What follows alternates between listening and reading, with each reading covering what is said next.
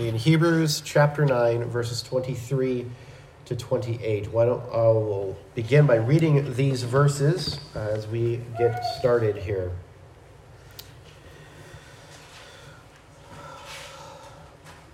Therefore, it was necessary that the copies of the things in the heavens should be purified with these, but the heavenly things themselves with better sacrifices than these.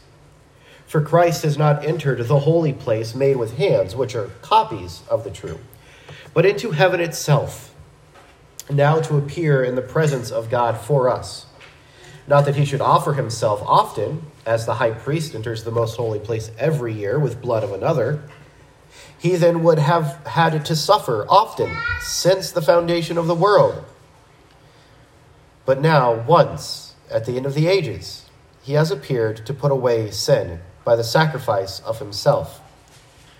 And as it is appointed for men to die once, but after this the judgment, so Christ was offered once to bear the sins of many to those who eagerly wait for him. He will appear a second time, apart from sin, for salvation. This morning, going to look and see how Christ is the better sacrifice.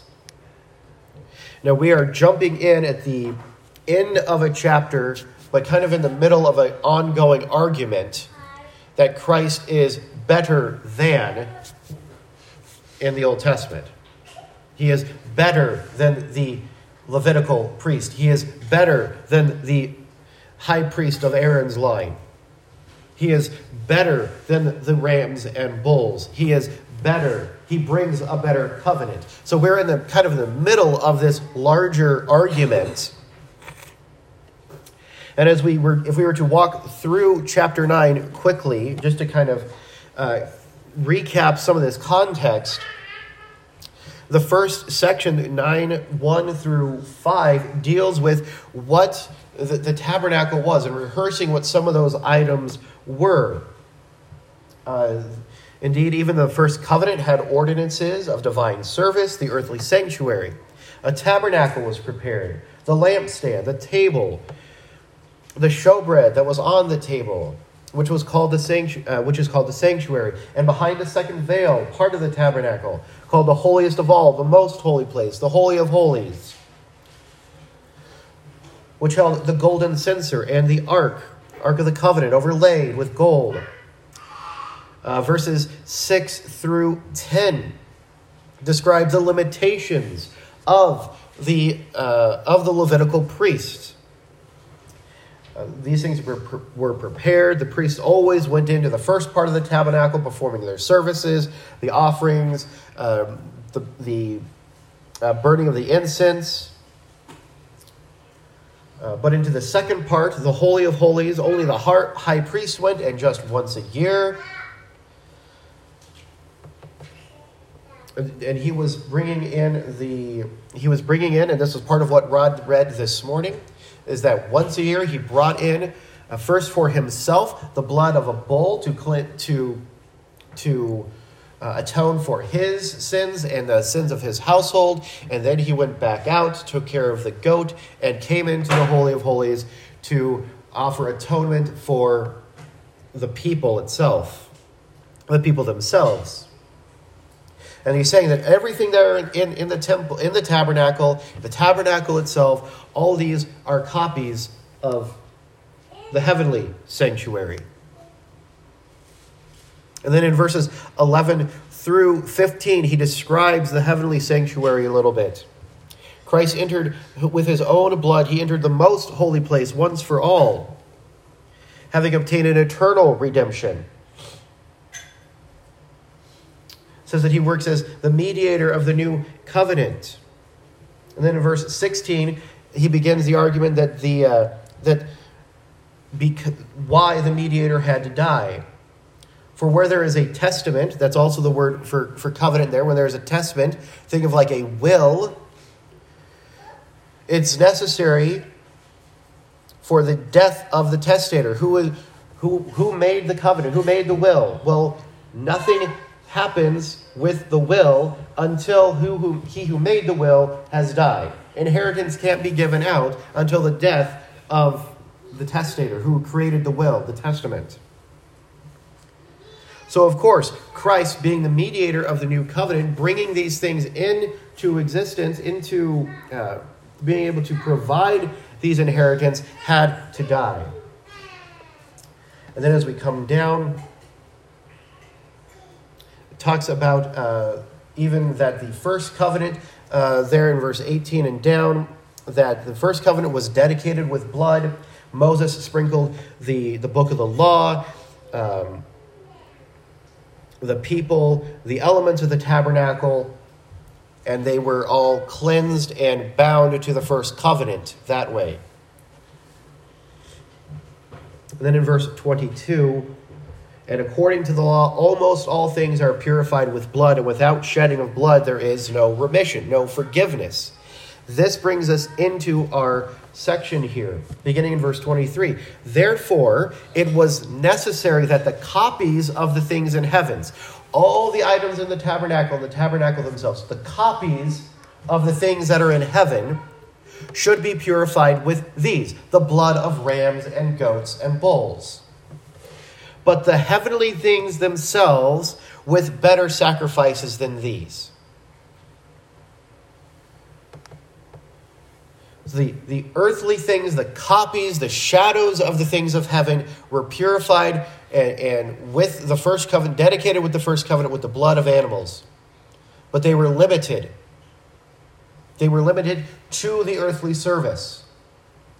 The heavenly things needed to be purified with a better sacrifice. Now, the Greek does say better sacrifices. That is just merely a grammatical agreement of plural with plural.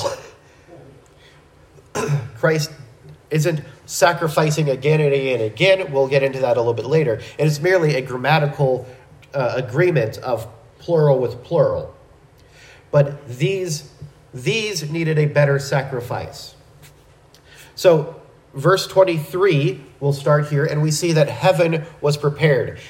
Heaven prepared in verse 23. We've talked about this a little bit already, but what are these copies that he's talking about? It was necessary that the copies of the things in heavens should be purified. This is referring back up to that earlier part of the chapter where we discussed and has been addressing the limitation of the Levitical priesthood and their sacrifices. And that immediately preceding verse showed that the tabernacle and the tools and the articles of the ministry were cleansed before God by the sprinkling of blood. We see that in verse 22. The author has been saying that the tabernacle and the elements of the furniture were copies that represented the true heavenly realm.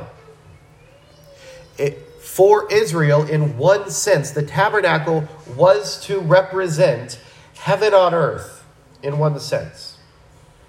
Because in the Old Testament,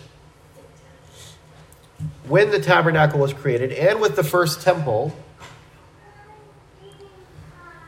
the Shekinah glory, the presence of God himself, was in the Holy of Holies. It was not that he needed the temple. We discussed that plenty of times in the Old Testament. Not that he needed a temple made by hands, but that he chose to dwell there to be with the children of Israel.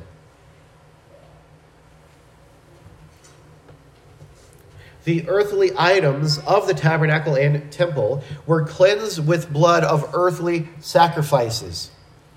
But the heavenly items required a better sacrifice than bulls and goats and rams. Well, this leads us to a question. I think it's an obvious question. And even as I was going through this, every commentary brought this up. What needs to be purified in heaven? What needs to be cleansed in heaven? Well, the answer is, there are a lot of theories. I There are a lot of theories. One commentary said there are 9 interpretations, and he ran through them. Okay. There's 2 that he kind of agreed with. But some see this idea of cleansing in the heavenly realm. Some see it as a relational issue for God's continual fellowship with redeemed sinners. Others suggest that since Satan rebelled and still has access and a presence in the heavenlies, a special purification was needed. Warren Wiersbe makes this suggestion in his expository outlines. He says, these things may be the heavenly people of God. He refers to later in chapter 12 of Hebrews and Ephesians 2:22. It says it may have been the heavenly people of God who have been purified by Christ's blood. Or it may suggest that the presence of Satan in heaven. And we briefly touched on that. He references Revelation 12:3 and following. That Satan's presence in heaven demanded a special cleansing of the heavenly sanctuary. The one that I've kind of settled on at this point is actually, I feel like, the most simple answer. I don't think I'm sidestepping the issue here, but it sometimes the simple answer is the best answer. Al Mohler says this in his short commentary on Hebrews. He says, the reference to purifying the heavenly things does not mean the heavenly places needed cleansing because they were somehow defiled by human sin, which was another one of the arguments. He says, rather, it speaks to the effectiveness and superiority of Christ's sacrifice.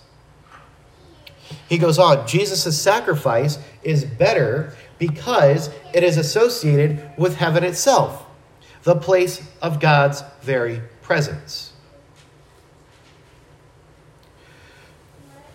So it's not necessarily that the heavenly things needed to be cleansed or purified, but Christ's sacrifice is better because it's more directly related to heaven.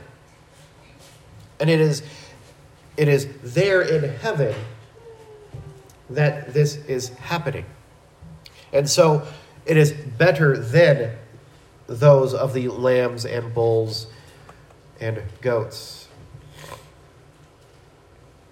So to say this another way, heaven didn't need cleansing, sinners needed cleansing.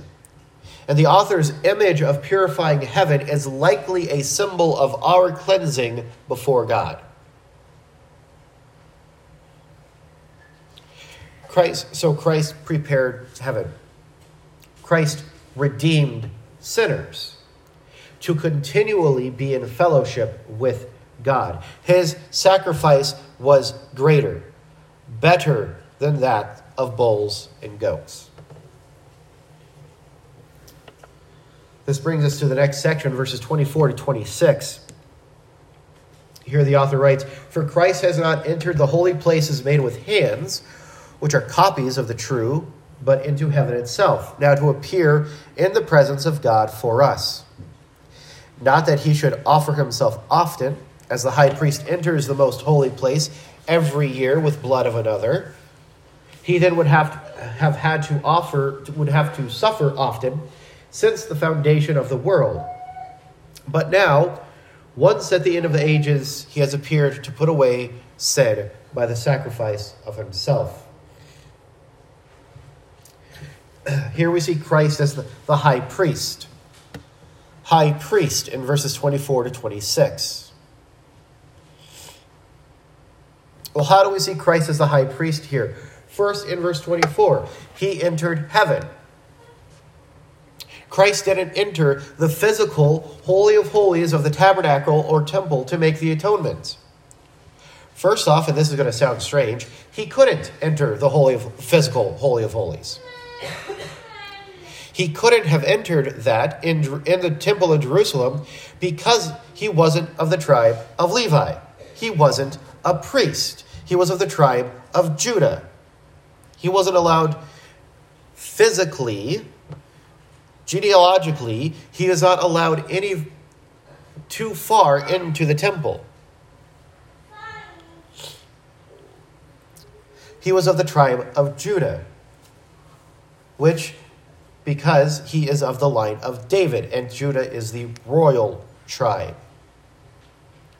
Christ didn't enter the physical Holy of Holies. He entered heaven. He entered the very presence of God to make atonement for sinners. Christ, our high priest, entered the true sanctuary, not the copy of the sanctuary. The tabernacle and the temple were just copies, shadows of the real sanctuary. The Levitical high priest was a copy pointing toward Christ's better priesthood. The earthly high priest entered the tent that was a mere copy of God's sanctuary and sprinkled the blood of goats and bulls on the mercy seat as he interceded for the people of Israel. But Jesus Christ entered heaven and is before the Father, personally interceding for us who have believed. The songwriter captured the idea well. They wrote, "Before the throne of God above, I have a strong and perfect plea. A great high priest whose name is love, who ever lives and pleads for me." Christ entered heaven when he made atonement. And he is still there interceding for us.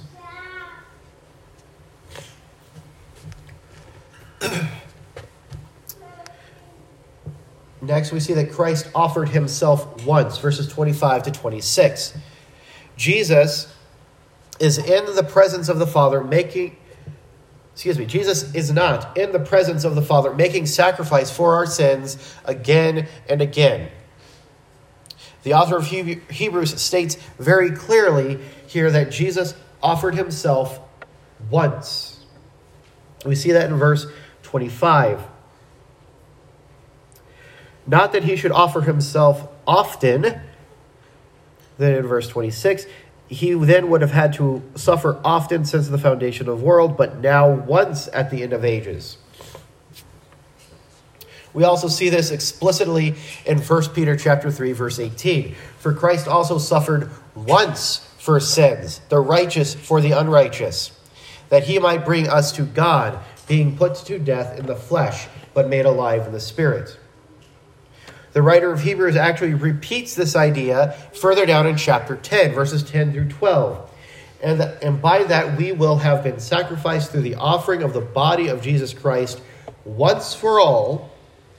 And every priest stands daily at his service, offering repeatedly the same sacrifices, which can never take away sins.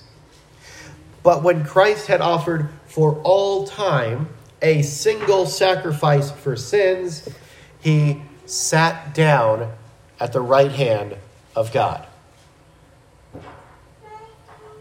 Christ offered his sacrifice once, and his sacrifice was a better sacrifice. Christ's sacrifice and atonement for sin was sufficient once. Christ is not re-crucified with every sin. Christ is not re-crucified when we celebrate the Lord's table. This concept of Jesus' perpetual sacrifice, as I understand it, the repeating of his sacrifice, is unbiblical. Christ died once for all. The work of redemption was done on the cross, and victory won through his resurrection. The writer says that if Jesus had to offer himself often, he would have had to suffer often from the foundation of the world. We know in other passages that since before the foundation of the world, we have been called, we have been prepared, we've been elected. And there are other passages that reference Christ as being the lamb slain from before the foundation of the world, but it was still once. It is not an ongoing, perpetual sacrifice. Christ provided a finished atonement. Christ was better than the earthly high priest's work because it was accomplished once. The high priest would have to go back year after year, bring the blood of another bull and another goat to make atonement with blood that was not his own. Christ's atonement was better because he was and is without sin. Therefore, his own blood was shed in place of ours and is better than any animal. The animal didn't have any choice in going to the offering. Christ did.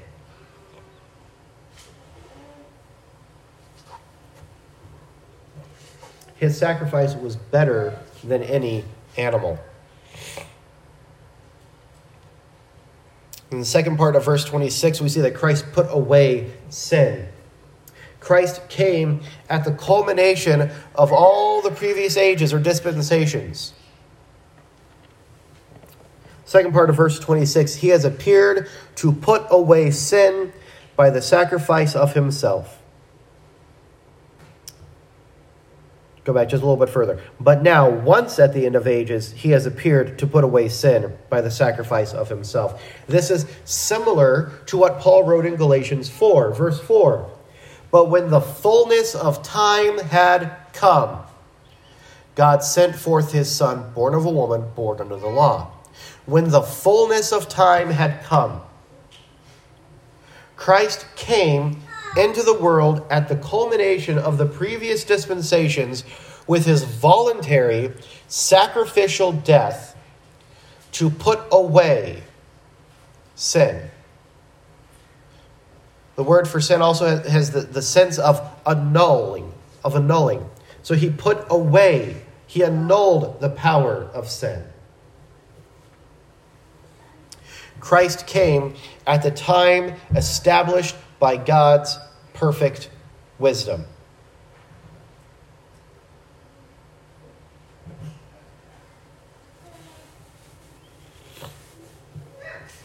So Christ was a high priest because he entered heaven, the true sanctuary. He was a high priest as he offered a better sacrifice, a sacrifice that only needed to be sacrificed and offered once. And a sacrifice that was better because it came at the right time and it put away sin. It annulled sin. Christ's sacrifice was better because his interceding work is before God in heaven, not the copy made by humans' hands. It was better because it only needed to be done once. Christ's atoning work is sufficient for us for all time, and he ended the reign of sin. This brings us down now to verses 27 and 28. And as it appointed for men to die once, but after this the judgment, so Christ was offered once to bear the sins of many. To those who eagerly wait for him, he will appear a second time apart for salvation. Here we see the heavy price. A heavy price. In verses 27 and 28. Christ's death was a divine appointment. A divine appointment in verses 27 and the first half of 28. This verse is very clear, as it is appointed for men to die once. Every human being has an appointment with death. And so did Jesus as the God-man.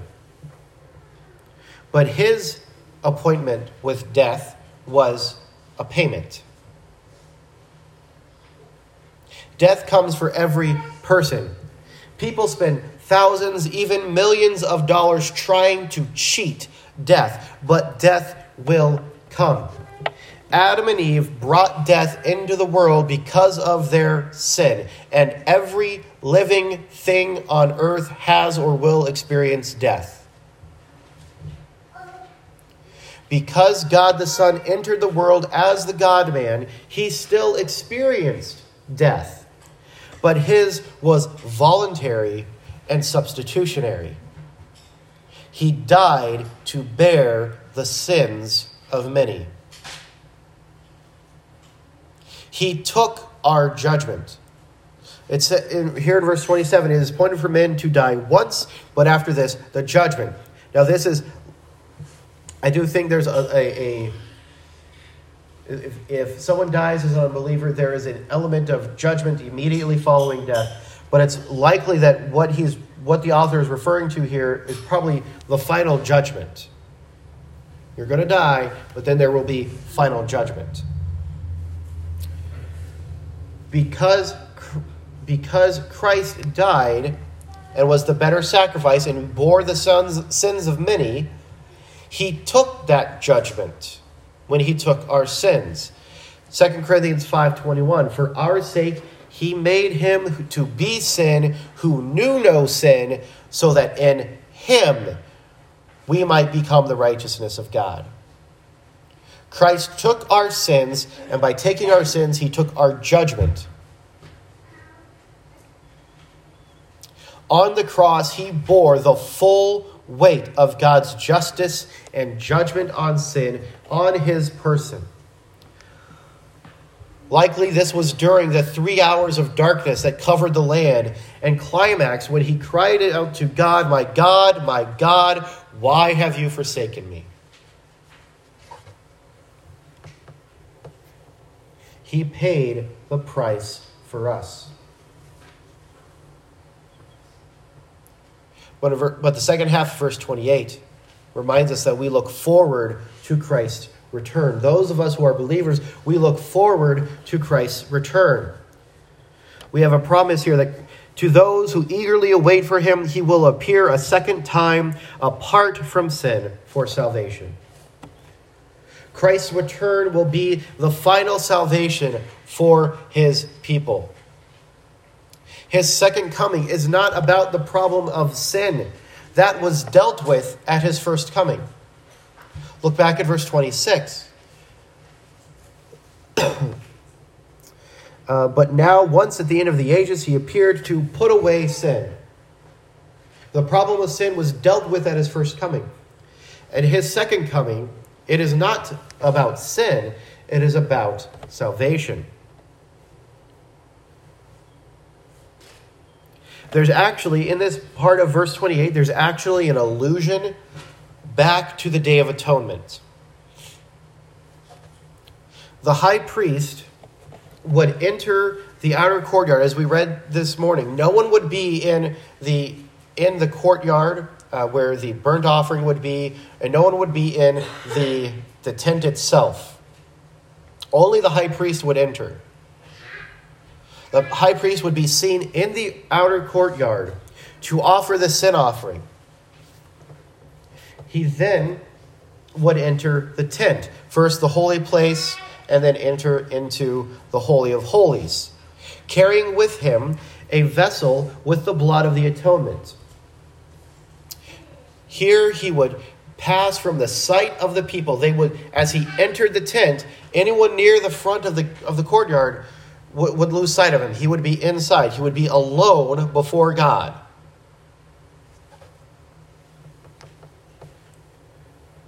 They waited with bated breath for him to reappear. For if he reappeared, then God was satisfied and atonement was made. He followed the things as he was supposed to. He did the things he was supposed to in the correct way, in the proper way. And God was satisfied with the atonement being made. And his reappearance from the inner sanctuary back to the courtyard was met with great joy from the people. Those who were eagerly awaiting his return. So believers eagerly wait for Christ to return. Not dealing with sin. That's the other that's the other thing. As soon as the high priest came out, we'll have to walk through this briefly. He had to offer a bull as a sin sacrifice for himself and his house. He had to go make atonement. He came out. There were 2 goats. One that was supposed to be the offering. That goat was offered. He took some of the blood of that goat, went in, and made atonement for the people. When he came out, he took the other goat, known as the scapegoat. He would place his hands over it or on it.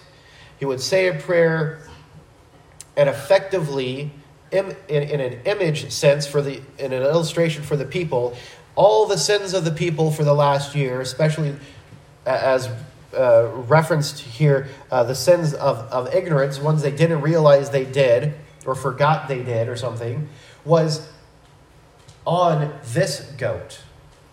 This goat was then led out into the wilderness, so far out that he wouldn't find his way back to camp, and released. So the atonement was made in the presence of God, and the sin was sent away. So the high priest reappeared not to deal with sin.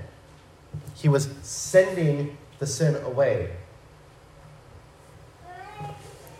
So even now, as we wait for Christ's return, he's not returning to deal with sin, but to final salvation, where we receive our glorified body and we spend eternity with him. And more specifically, the millennial reign begins with his return. But did you notice something in verses 24 to 28? The writer has one word reoccur 3 times in verses 24 to 28. He mentions Christ appearing 3 different times. They're a little bit out of order as way we would normally think about it, but there's 3 appearances, one in verse 24, 26, and 28. Verse 26 speaks to Christ's first coming, his coming to make the offering for crucifixion, to pay for our sins. Verse 24 speaks of Christ appearing in heaven, making intercession for us, cleansing us from sin before the Father. And in verse 28, refers to Christ's second coming, his coming to usher in the millennial kingdom, where every knee on earth will bow and every tongue confess him Lord, to the glory of the Father. Christ is the better sacrifice in that he took our judgment for sin. He took the judgment for sin, but overcame death. His sufficient offering will be confirmed again with his second coming. His reappearing will be for the great joy of believers.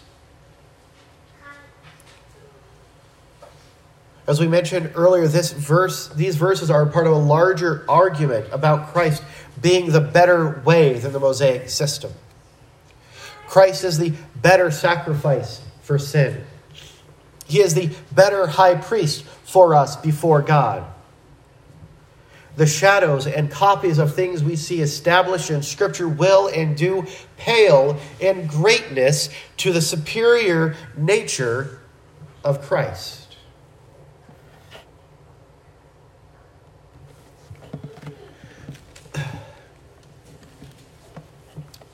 There was another song that I was thinking about doing this morning, but I just couldn't get everything lined up the way I wanted to. But I'd like to introduce this one at some point. This song is called Christ the True and Better, and it's 4 verses, and it compares Christ to Adam, Christ to Isaac, to Moses, and to David. I won't go through the whole song, but I want to bring a few things out. It says, Christ, the true and better Adam, son of God and son of man, when tempted in the garden, never yielded, never sinned. Dying, he reversed the curse, then rising, crushed the serpent's head. Verse 2, he's compared to Isaac, the humble son of sacrifice, who would climb the fearful mountain, there to offer up his life. Laid with faith upon the altar, Father's joy and only Son, their salvation was provided. Oh, what full and boundless love. Verse 3, he is called the true and better Moses, called to lead a people home, God's great glory to be known. But listen to these lines. And this is what caught my attention in this passage, and I wanted to maybe bring it out today. It says, with his arms stretched wide to heaven, see the waters part in two. See, the veil is torn forever. Cleansed with blood, we pass right through.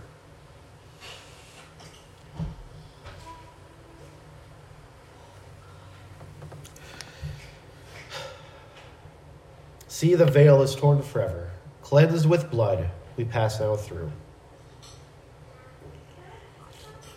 The last verse compares him to David, lowly shepherd, mighty king, champion in the battle. Where, O death, is now thy sting? In our place he bled and conquered. Crown him Lord of majesty. His shall be the throne forever. We shall ere his people be.